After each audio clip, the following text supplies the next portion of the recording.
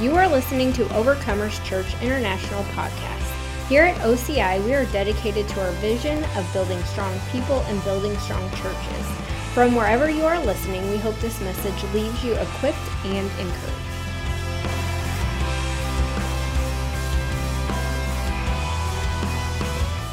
We're going to continue ministering. This is going to be the last week. I'm going to talk about levels of faith. And if you haven't heard any of these or the teachings, Liz and I have been doing it together, but the last one I'm just going to do by myself. You can go back and listen and watch all of that. I can't go into all the details, but basically the Lord began to speak to me, actually gave me this just in prayer one day, talking to me about levels of faith. And I think a better way you could say it possibly than levels would be just different manifestations of faith. Might be another way that you could say it. And so it's not necessarily that you're trying to climb up some ladder to be in a higher form of faith, but it's just looking at where you are in terms of trusting the Lord in whatever area that you're trusting Him in your life, which should be every area, but maybe there's specific things that you're believing God for, which is what faith people do. Amen? And aren't we people of faith? You know, you can't be born again without being a person of faith. I want to say something here before I get into this, and this was really strong on my heart this morning. You need to protect the word that God has spoken to you. You need to protect the word of the Lord that has come alive inside of your heart, and don't let naysayers, don't let people that don't have a cotton-picking clue what they're talking about talk you out of what God has spoken rightly to your heart. And the message of faith is not a cult. You know, I didn't just go and listen to some people talk about faith and they go, I think I'm going to join them. No, I got in the Word and I read and the Lord opened up my eyes and I realized that if He has provided something for me, then I can believe Him for it, and that's called faith, and I can receive what the Lord has told me. That's not wrong. That's a right thing. That's a good thing. That's a Bible thing. It's a biblical thing. It's a Jesus thing. It's a Moses thing. It's an Abraham thing. It's a God thing. It says that the worlds were framed, that God spoke the earth into existence, but it was through faith that He spoke the world into existence. God is a God of faith. And the reason I'm just saying this like I am for the moment is that this gets attacked, and you don't need to defend me. And when people say stupid stuff, and that's exactly what it is, I'm going to go ahead and say the S word today. When they say stupid stuff, you don't have to defend me, but you need to guard your heart against the nonsense. Living in faith and by faith with an expectation of God manifesting, or you coming into agreement and manifesting greater levels of God's glory and provision and health and finances is not wrong. It is right. It's biblical. It's in order, and you are called to it. And that's just not just my opinion. That's what the Word teaches. And see, when you get a hold of something, when it gets a hold of you, it just ruins you. In a good way, it just messes you up. It's like, I can't believe how everybody else is believing because I figured out what the Bible says. And people knock really hard on faith, and what they do is they see some fruitcake who claims to understand things about faith act like a fruitcake, and then they go, well, that's the fruit of faith. I don't want to have anything to do with it. And then they knock it, and they speak and say things, and they know neither what they say or what they're believing or anything concerning different areas in particular faith. And you have people, you can go online and you can, and I don't agree with a lot of, I won't say a lot of, but there are particular ministers out there that teach on faith, and I don't agree with some of the things that they do and some of the things that they walk in and how they present it. But that's between them and the Lord, which is why I don't knock them. But you can go and look up faith ministers, and you can just Google them, and almost all of them, it's like the greatest heretic in the world, and it's like false prophet and false teacher and all of these kinds. And I think, my gosh, don't you have anything better to do than to make websites and a whole YouTube channel devoted to bashing somebody? Jesus didn't do that. When you see people that are on a high horse to tear other people down, you can pretty much guarantee it's coming from hell. It's not coming from heaven. See, I'm not trying to defend me. I'm trying to defend faith. Faith is right. We're faith people. We're people of faith. And we need to be able to stand and continue moving forward. And listen, if people want to believe different, man, we'll honor them, we'll love them, we'll bless them. We're not trying to twist people's arm to believe like we want to believe or like God showed us, but we need to believe the word. And we need to stand strong on what God's shown us, which leads me to this, that you can't take something especially like faith and just go, I think I'm going to try that out. If you do that, it's not going to work for you. You need to have if I could use this word, conviction of what the word says concerning believing God all on your own. You can listen to someone like me and be quickened and say, you know what, praise God, that's right. But then you need to go back to the word and you need to find out whether these things be true or not all on your own. And so it's funny whenever I've had people call me, even for years. It's been more lately in the last 2 or 3 years. But for years, people have called me false this, false that.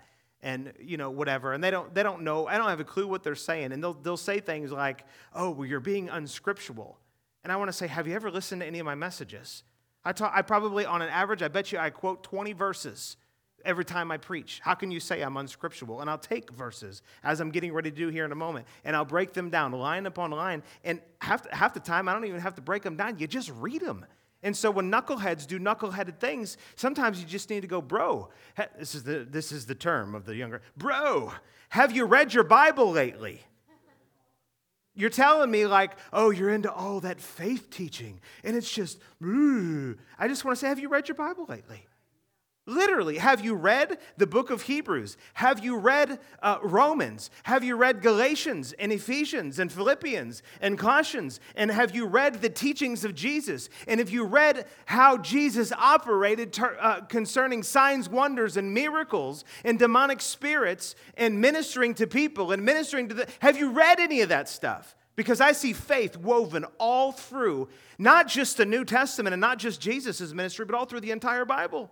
In fact, Abraham is the example of faith for us. That's why he's called the father of faith, is because he had a promise that there was no natural reality to it, and he believed God. And because he believed God, it wasn't just this, oh, God sovereignly brought it about. No, God had a plan. He told Abraham what the plan was. He told Abraham the promise. He made the provision supernaturally, but Abraham had to believe God. That's what we call faith. And if Abraham had not been in faith, Abraham would not have received the promise. If that's not true, then why do we got all these faith verses about Abraham? They're there for us to learn from, to glean from, and to be able to apply the same truths that he walked in, that we apply those same things to our life. Amen. I'm just saying this bold, so I'm giving you some ammo for your own heart. Not ammo for other people. We don't need to worry about other people. Let them do what they're going to do. We remain in honor. We love people, but guard your heart. If you will guard the word in your heart, the word will guard you. But understand that the enemy comes to steal, kill, and destroy. He comes to steal first. And so this is why when it comes to in specific about faith, you don't just need to be like, oh, yeah, I'm going to try that, or I think that's right. You need to have a conviction, a reality from your relationship with the Lord that tells you this is right, this is true, this is real, and I'm going to walk this way. And, I haven't walked this out perfectly in my life. I'll be the first to tell you. I can tell you many times that I failed, many times that I haven't seen come to pass what I know God wanted me to, but I can tell you a whole lot of things that we've seen happen. Just last night, we got a call. Can I share this? Is that okay? Okay. And now everyone's looking at you, but we got a call from Nathan and Alicia, and Judah was having some different problems going on with his stomach, and so he went from normal to, it was very scary. It sounded like on the other end, I wasn't there, but we were talking. And then within a matter of about 20, 30 minutes probably, maybe a little bit longer, 30 minutes-ish, he was back totally to normal. We just released the word of the Lord, and then just like that, it changed. When I say just like that, it was 30 minutes. Sometimes I'll see it in 30 seconds. But we believed God. And when we got off the phone, I was there with Liz and Katie, and I just said, and this is normal. You just walk this way. You live this way. You live believing God for his best in every situation. And I said, I don't have anything in me that feels like any concern or anything. And they decided, we're going to take him and have him checked out. By the time they got to the hospital, he was normal. And they said, well, we don't want to go into the emergency room. He's acting normal. They waited, and he was totally fine. And they went home, and everything's great. And I asked her this morning. I said, he's perfectly fine. He's awesome. And, so that's how you approach those things. You believe God and you trust the Lord. And I just said, there's something in me. I said, I don't feel any concern or whatever. I think he'll be just fine. And we just stood on the word of the Lord and didn't allow our hearts to be moved. And praise God, we saw whatever it was that needed to change, it changed. So you can't always pinpoint what it is. Sometimes people just got issues and you just speak to it and then it changes. Hallelujah. God's word works. God's word works. His word is true. He's faithful to his word. Amen. Thank you, Jesus. Some of y'all just need to grab a hold of that right now and just pull it in. I'm doing that 2 times a day now. I already did it once earlier. You need to grab a hold of it right now, and you need to pull it and put it in your heart. God's word works all the time. It never fails, ever, never, never, never, never fails. Hallelujah. And the more we walk with the Lord, the better we learn how to walk in his word. It's real simple. God's word is simple. People are complicated. The Lord spoke to me one time, and he explained it to me like this concerning ministry and pastoring. He said, and I was just thinking about how I had been in ministry for quite a few years, and I felt like, man, I feel like I'm still learning more. And I could say that today. I'm still learning. And I'm like, well, that didn't work, or we ought to do it better this way. I mean, that's just life. That's ministry. And you just learn things. Hopefully, if you keep pressing in and keep your heart tender, you learn things. And after a while, several years of doing that, I was questioning or asking the Lord about it. Like, Lord, what's wrong with me? I feel like I don't, I make mistakes and I don't have everything figured out and whatever. And then he just took me to the analogy of, I forget if it was a heart surgeon or a brain surgeon. I think it was a brain surgeon.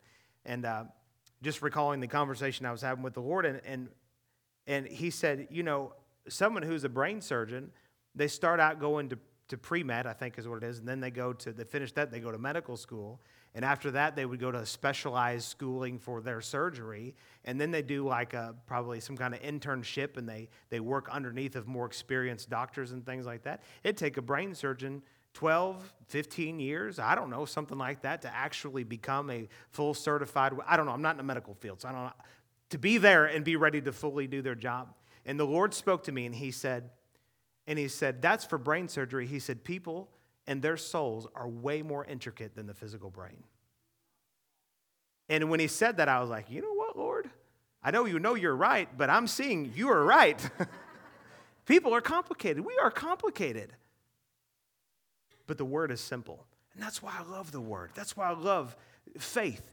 Because you can see something and you can say, Lord, you wrote this down here for me. Personalize it to me. Quicken it to me. And I'm just going to believe it. That cuts through all of the stuff of life when we can just do that. Hallelujah. So I'm going to talk to you about, y'all got some more steam in you? Good, because I got a lot in me. But praise the Lord. So I want to talk to you a little bit about these levels of faith, and I had one particular question come to me a few different times in a few different ways, and I'm going to answer that question. And let me just say what the question is: can you operate in multiple levels of faith at one time? And so I have a line drawn right here, and everything below this line is, and really these are all the types of faith, and these are just a way to phrase or define what those levels or types of faith are, all right? And so everything below this line, which is passive faith, no faith, or disbelief, which is actually taking something and going the wrong direction with it intentionally, you can't operate in those things and operate in what I would call like a positive faith. But all these things, like an active faith, which is going forward, going in the right direction, or aggressive faith, which is like really in pursuit of something, or enduring faith, which is like a finishing faith, or a fully persuaded faith, which is a pure faith, you can operate in any of all of those at the same time. And so it's just different ways of looking at how you are corresponding or correlating with the word of the Lord. And so you could be, you could have an active faith, which is like, yeah, I believe that, and begin to move in the right direction. That's where you start. An aggressive faith, to me, the best example is the woman with the issue of blood. She was aggressive. She pushed through the crowd. She wasn't going to give up until she got what it was that she knew she could get from the one that could give it to her. A lot of us need to really develop an aggressive faith. But you won't develop an aggressiveness towards something that you don't believe is is yours or already given to you.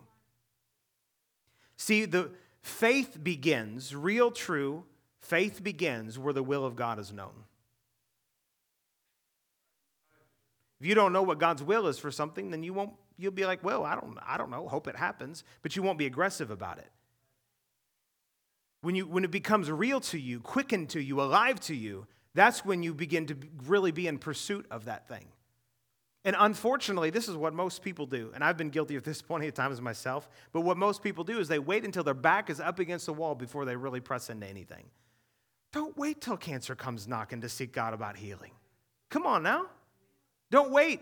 Don't wait until you're broken in the gutter and have nothing to offer and nothing to lose. Don't wait until that point before you seek the Lord on financial increase, how to steward your finances, those kind of things. Don't wait until that point. Get a hold of what the Word says now and continue to press forward with it. All of the promises are yes, and in Him, amen. You have to determine what is a promise. What is a provision, which is really what He's provided, but then at the same time, I look at a promise as something that is, I like actually provision better because promise can feel like a far off. I'm promised heaven one day, but I'm provided healing already in the atonement.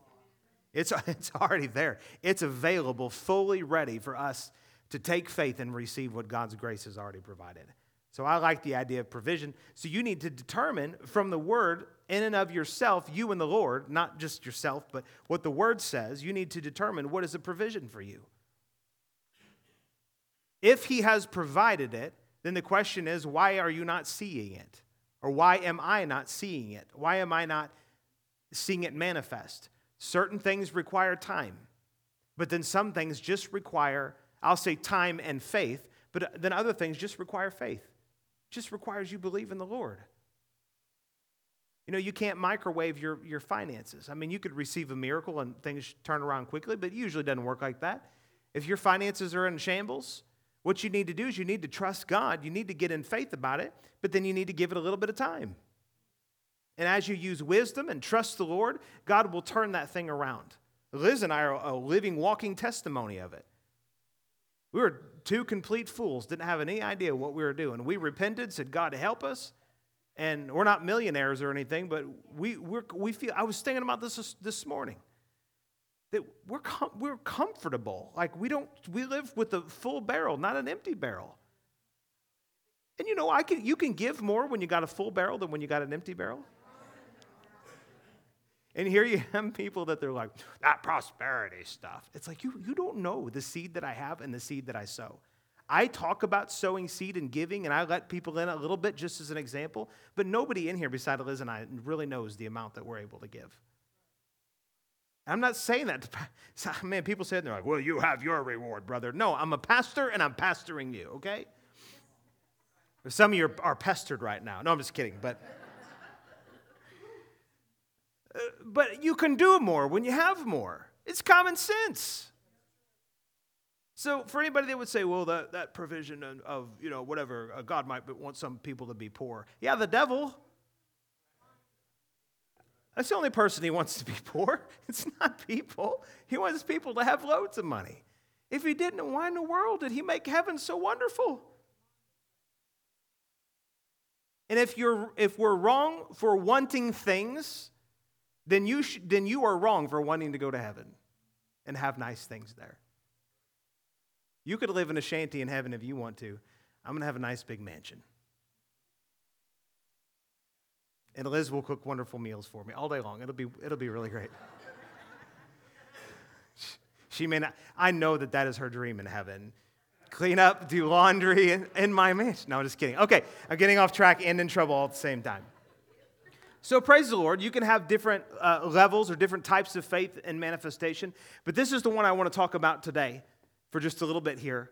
I want to talk about a fully persuaded faith. Let's go to Romans chapter 4. Y'all getting something out of this? That's good.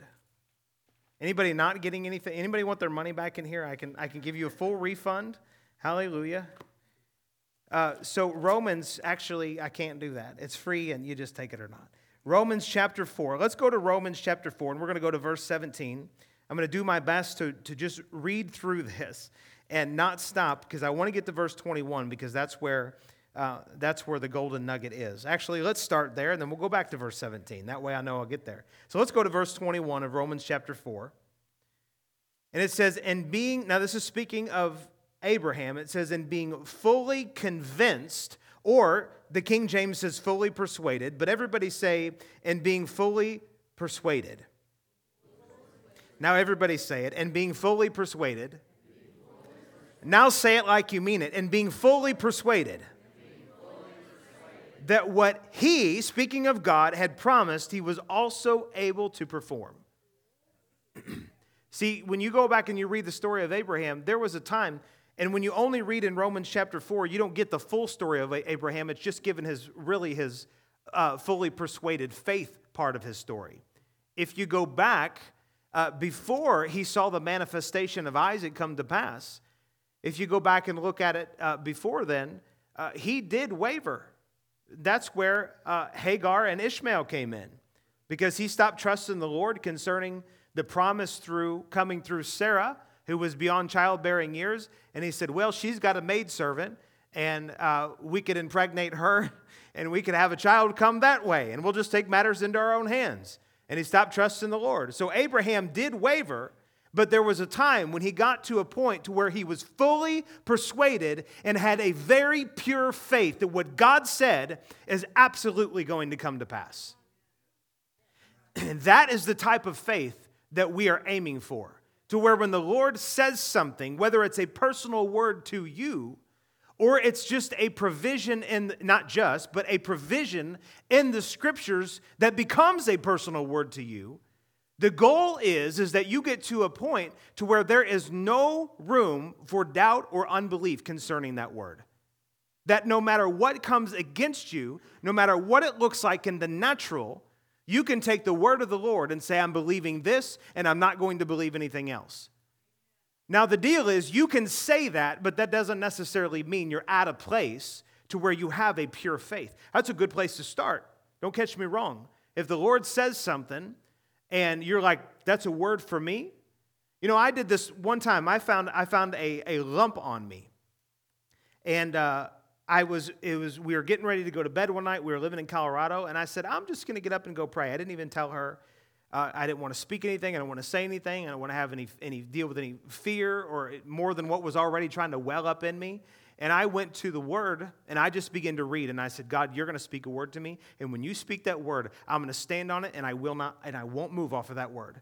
And so I read until I got to, oh my gosh, I forgot where it's at in Psalm now. I want to say 55. But anyways, and it says, and it's just one thing, and it's not a scripture you would use necessarily for healing, but it's what the Lord made come alive to me. See, that's what makes the word powerful. It's not just reading it and going, oh, okay, I agree with that, like intellectually, but to where it's rhema, it's revelation to you personally.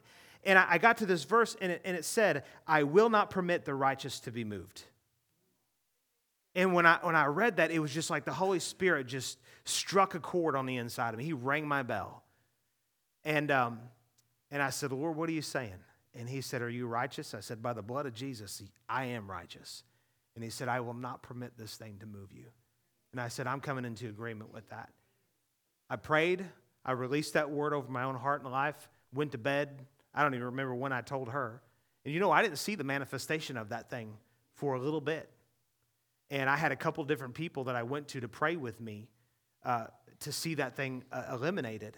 And but I stayed on that word. I said, nope, this thing will not have me.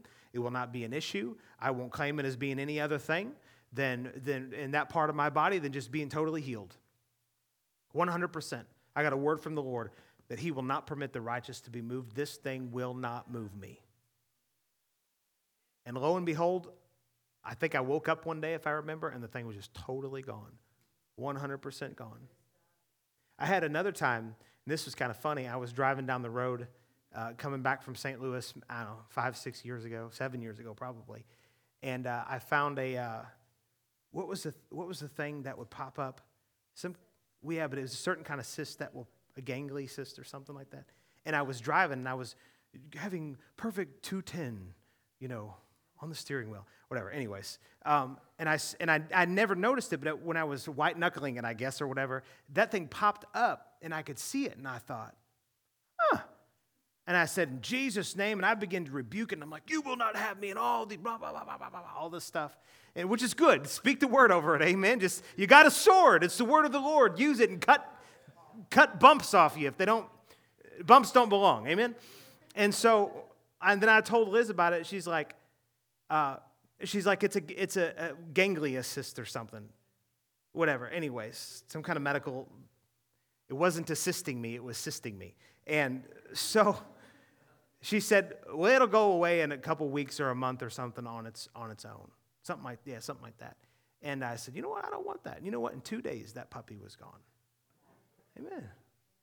Because I'm not going to come into agreement with anything having anything against me or on me that doesn't belong. God designed our bodies to live in perfection. There's no condemnation at all. All of us are still walking things out, hopefully, but the point is you keep walking. You keep moving forward.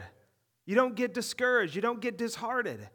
But people will hear me minister on things like, or anybody, on things like, healing or finances or whatever, and they'll be like, wow, what are them health and wealth preachers? Blah, blah, blah, blah, blah. It's like, well, actually, Jesus was a health and wealth preacher. People teach that Jesus was poor. It's a lie. It's a lie. The wise men brought him money, oodles of money. I'm not going to get into all that. God provided for his son here on the earth. He was not poor. And in Jesus, everywhere he went, he went about doing evil, healing all that were sick and oppressed by the devil. No, he went about doing good, healing all that were sick and oppressed by the devil. Why? For God was with him. See, once you know God's will concerning something, and this is, you'll have people, I interrupted myself, but when you have people be like, oh, those prosperity preachers and whatever, and they come down on teaching like this, and it's because they don't have a revelation about, first of all, God's love, but second of all, what God provided through the cross, through his atoning work because of his love. You can't believe that God would want you sick and really know that God loves you at the same time. When you know God loves you, when you really know God's love, I'll say when God's love gets a hold of you, when it really gets a hold of you, it becomes impossible for you to say, well, I think the Lord just wants me to have this thing. They don't coincide together. They don't even make sense. And if that doesn't make sense to you, go get in the closet with the Lord and say, God, reveal your love to me. Make it so known to me that I can understand what he's saying. But it's really just as simple as just the love of a father. God doesn't want you and I to have stuff that don't belong to us. And like I was saying, he made our bodies. He made Adam and Eve in the garden to live in perfection. And then everything got interrupted through sin, but Jesus came back to restore everything. Literally everything that was stolen from us in the garden has been restored to us. What we don't need is for God to move. What we need is to have a revelation of how God has already moved through Christ. And when we are getting to a place to where we are fully persuaded, it's to where we believe the message of the cross and all of the provision through the cross, and we don't have any doubt or any unbelief. So a fully persuaded faith is a pure faith, which means it's not diluted. Because see, what happens is that whenever we're dealing with something and we know God's provision says that it's ours, and we're dealing with it, and it's happening in our body, it's happening in our life, it's whatever it is, what happens or can happen is that we can move forward with something, but at the same time, either the enemy or natural circumstances can come. And I heard it put like this one time, and I thought it was one of the best analogies, that unbelief works in opposition to faith. And so it dilutes it in the sense that, you can have a wagon, and you could have a team of horses moving that wagon. Well, if you hooked up another team of horses to the other side of the wagon, it would actually, and if it was the same amount of horses, I guess, they would both be working, but the net effect on the wagon would be nothing. And that's the way that faith works, is that, you can have your provision, that faith will receive it, will move it, will bring it to you, however you want to say it. But if you're dealing with unbelief, it's actually diluting your faith, and it's not a pure form of faith. Your faith is pure, but your heart has got other things going on. It's got some brokenness. It could have some discouragement. You could have some natural circumstances screaming at you. You know, when you look at a lump on your hand, I mean, that thing was actually screaming at me. And that's why I believe sometimes you need to get violent with your words, violent with your emotions. You know, you can bring emotions into faith. That's sometimes why I get wild when I preach. Relatively wild or whatever, I guess, because I'm take your whole being and make it move the very best you can. Make it move in the direction of the word of the Lord, the provision of the Lord, and see what happens. The enemy is violent to steal from you. You need to be violent to keep what God has already given you. You know that he can't steal something that doesn't already belong to you? You have a word concerning healing. You have a word concerning finances. You have a word concerning great relationships. You have a word concerning blessed family. You have a word, you could fill in the blank from the Old Testament to the New Testament. And any blessing in the Old Covenant, even though we have a better covenant established on better promises, if it's not specifically listed in the New Covenant, you can go ahead and take all of the Old Covenant ones with it because Jesus came so that we could have all of the blessing in every sense of the word, in every area and every way. You just got to get to a point to where you're so persuaded about that you can't believe anything else. Let's go back a few verses and read a couple things here. You guys still with me? You're awesome. Look here in verse 17. It says, as it is written, so we're in Romans 4:17, as it is written, I have made you a father of many nations in the presence of him, whom he believed, God, who gives life to the dead and calls those things which do not exist as though they did. Notice that calling, that's a speaking, that's a releasing of the word. And you're calling those things, and when you're saying which do not exist, it's not that they don't exist in the spirit. It's not that they don't exist in the sense that God hasn't provided, but you just don't have a natural manifestation of it yet. So you're calling those things as that don't exist as though they already do. This is talking about what Abraham did. Abraham changed his language. God changed his language. You guys have heard me say this before, but it's a powerful revelation. God changed his name from Abram to Abraham, and every time Abraham said, I am Abraham, he was saying, I'm the father of many nations. When he had yet not one child, and was even still several years off from having a child, he was saying, I'm the father of many nations. Think about that. We don't understand names in our, it's Joe, Karen, Kent, Liz, whatever. It doesn't mean as much. Back then, names meant everything. And when he said, I am Abraham, or just Abraham, it meant father of many nations. He didn't even have a kid yet. But actually he did. Because see, the word of the Lord contains the seed to produce everything that he says belongs to us. Oh my God. You know what we need is we just need the right incubator for the seed. We just need the right conditions for the seed. You already got the seed. You already got the word. You already got the provision has already been made. It's already there. What you and I need is a right heart, undiluted and pure, to put that seed in to allow it to come up and be the thing that it needs to be. Some of you, when it comes to healing, you haven't even planted the seed of healing in your heart yet. See, when you plant a seed and you allow it to grow, it will come to a place to where it produces fruit, to where you and other people can eat from it when necessary. I can go and eat from the fruit of healing all the time. Sometimes I need to go back and do a little pruning and remind myself of the word of the Lord, those kind of things. Amen. Give it some water. But I've been in that particular word enough that it's produced enough in me that whenever something hits me, I don't have to go, oh God, what am I going to do? I know exactly what to do. I go to the Lord and I say, Lord, I thank you that you've already provided. As a matter of fact, I'm going to reach up and receive what it is. It's already been produced through faith and allowing that seed in my heart to be what it is that it's supposed to be. Does that make sense? I know we're not a bunch of farmers in here, but everybody understands things growing, and you can't put a seed in something in bad soil and expect it to produce something. You got to guard the soil of your heart. Guard your heart with the word, and eventually that word will spring up into something mighty and will give you the protection, the deliverance, whatever it is that you need. See, what you don't need, and this is something that the church needs to stray away from, and what we don't need is you don't need the healing guy to come down to get healed. And I'm not against that. That's why I have people that come in like Ashley and Carly. Man, I think we probably seen more people healed when they were here than probably any other meeting. And I love that. I am thankful for that. I'm looking at Mary Ann over here to receive tremendous healing when they were here. It was awesome. Several of you did. I thank God for that. But you don't need Ashley and Carly to come in for you to be healed. You don't need me to lay hands on you for you to be healed. You know what you need? You need the word of the Lord. Plant it in your heart. And then whenever you need something, then you reach up and grab it.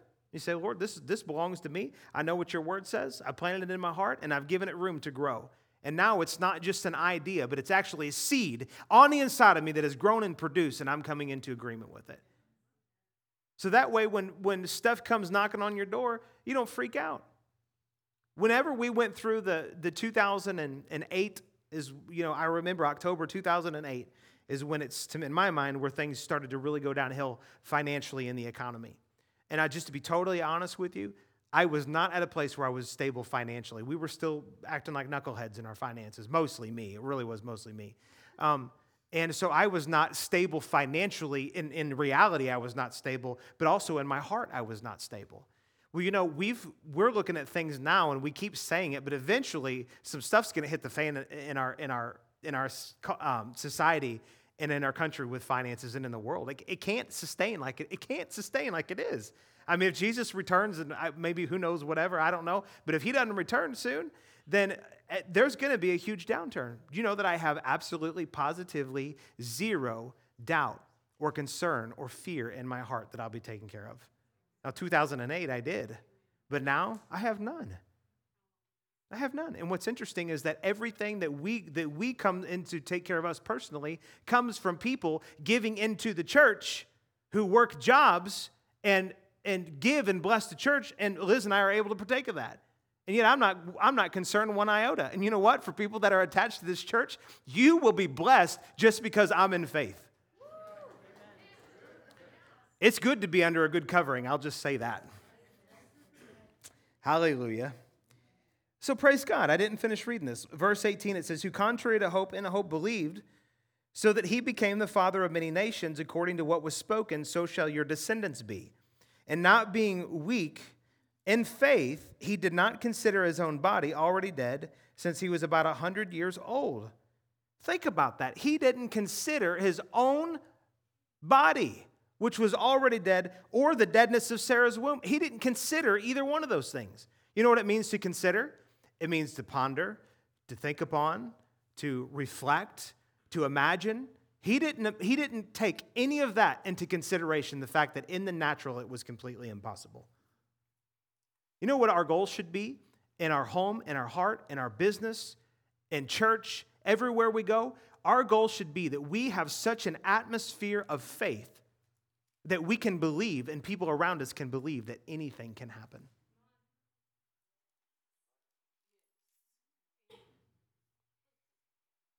And when I mean anything, I mean anything.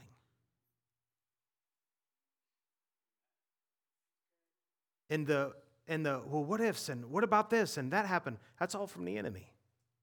The Lord just wants us to be at a place where we just, like a child, we just simply believe. There's no room for unbelief. There's no room for doubt. There's no room for fear. Man, that's awesome. And the next verse says, and he did not waver at the promise of God through unbelief, but was strengthened in faith, giving glory to God. He didn't waver. He had a promise. Now, he did at the first part, but then he finally got into pure faith, a fully persuaded faith, a fully convinced or fully persuaded faith. It was pure. There was nothing diluting his faith. He simply believed God, and then it came to pass. What we don't need to do is build up bigger faith. We just need to have a pure faith. Jesus said that faith the size of a grain of mustard seed is enough to move a mountain. The size of faith isn't the issue. It's the purity of the soil for that seed of faith that's in your heart. That's the issue. Because if you go to Mark chapter 4, he talks about the seed being the word, and that's all you need is a word from the Lord. But you got to take that word and put it in that seed, put it in proper soil to produce what it is that seed has the potential to produce in it. And he gives all these different kinds of ground that seed can fall on, and it's the condition of people's hearts.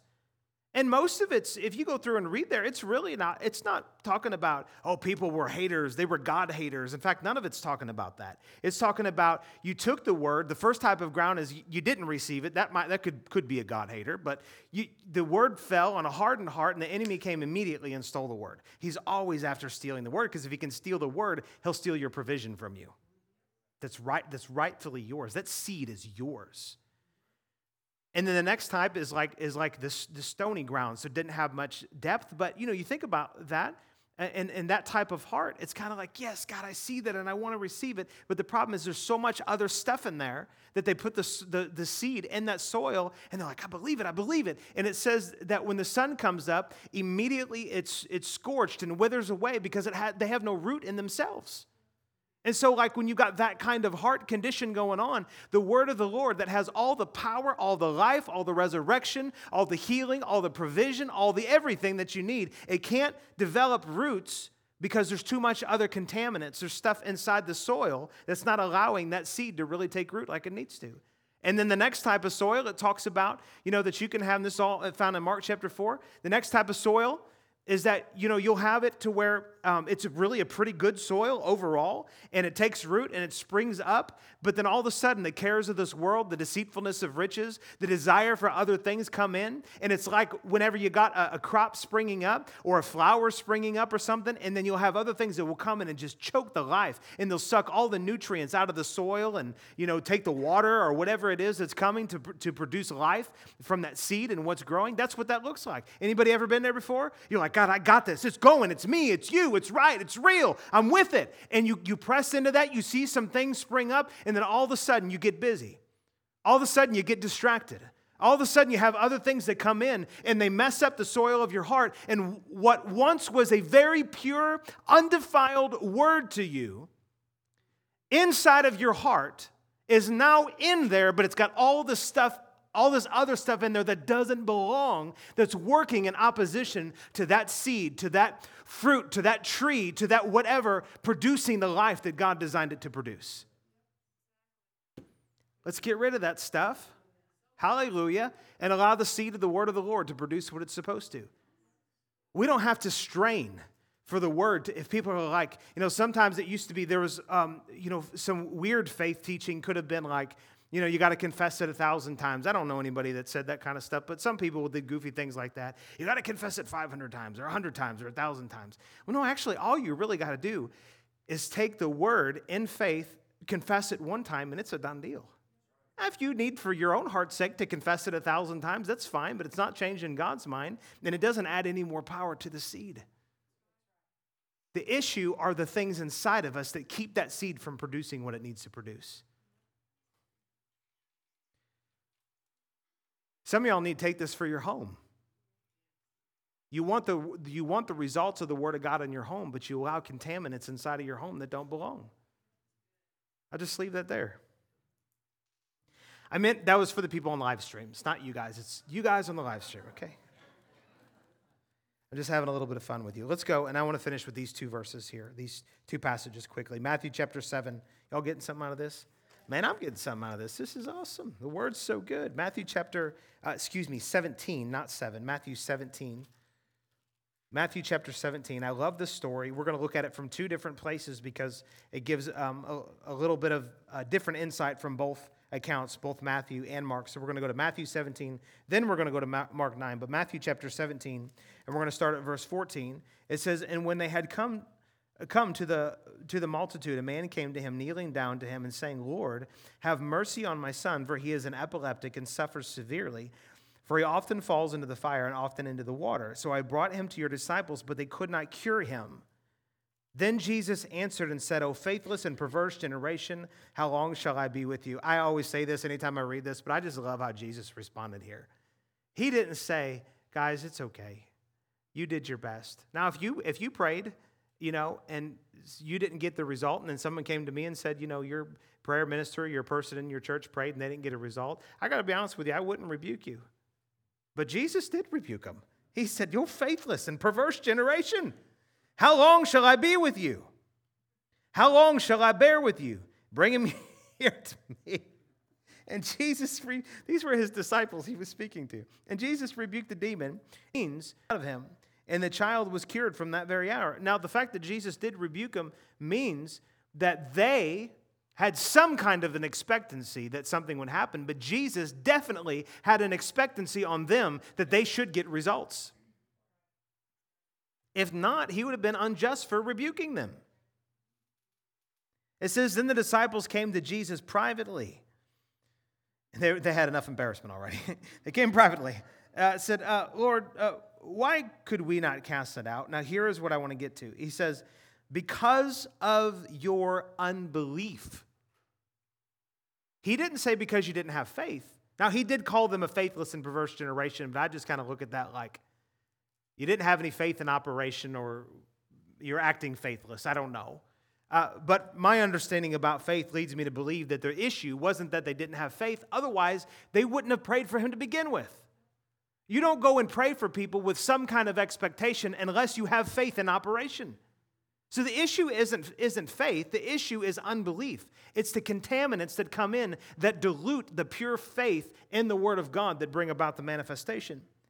It says, because of your unbelief, for assuredly I say to you, if you have faith as a mustard seed, you will say to this mountain, move from here to there, and it will move, and nothing will be impossible for you.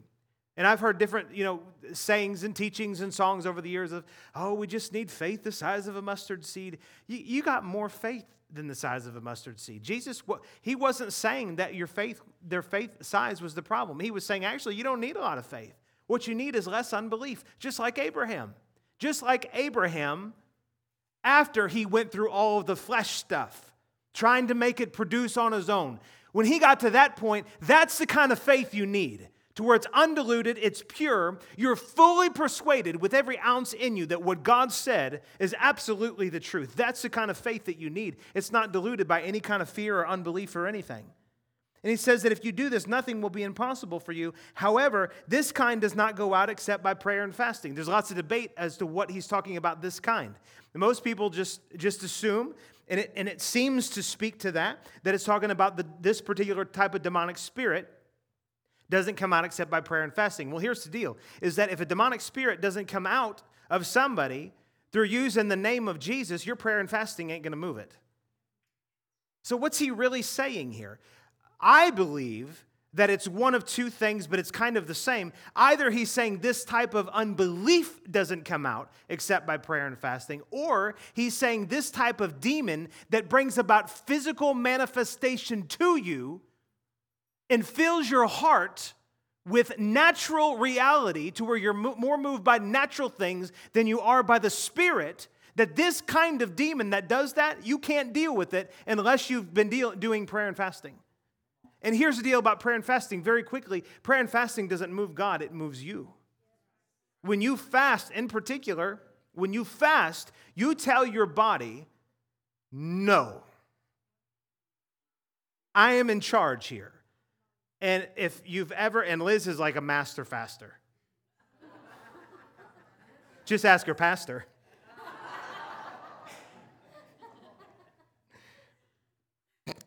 Anyways, I am not, though, okay? And I do fast, ish. No, I do. I'm just not, it's an area I'm growing in, amen?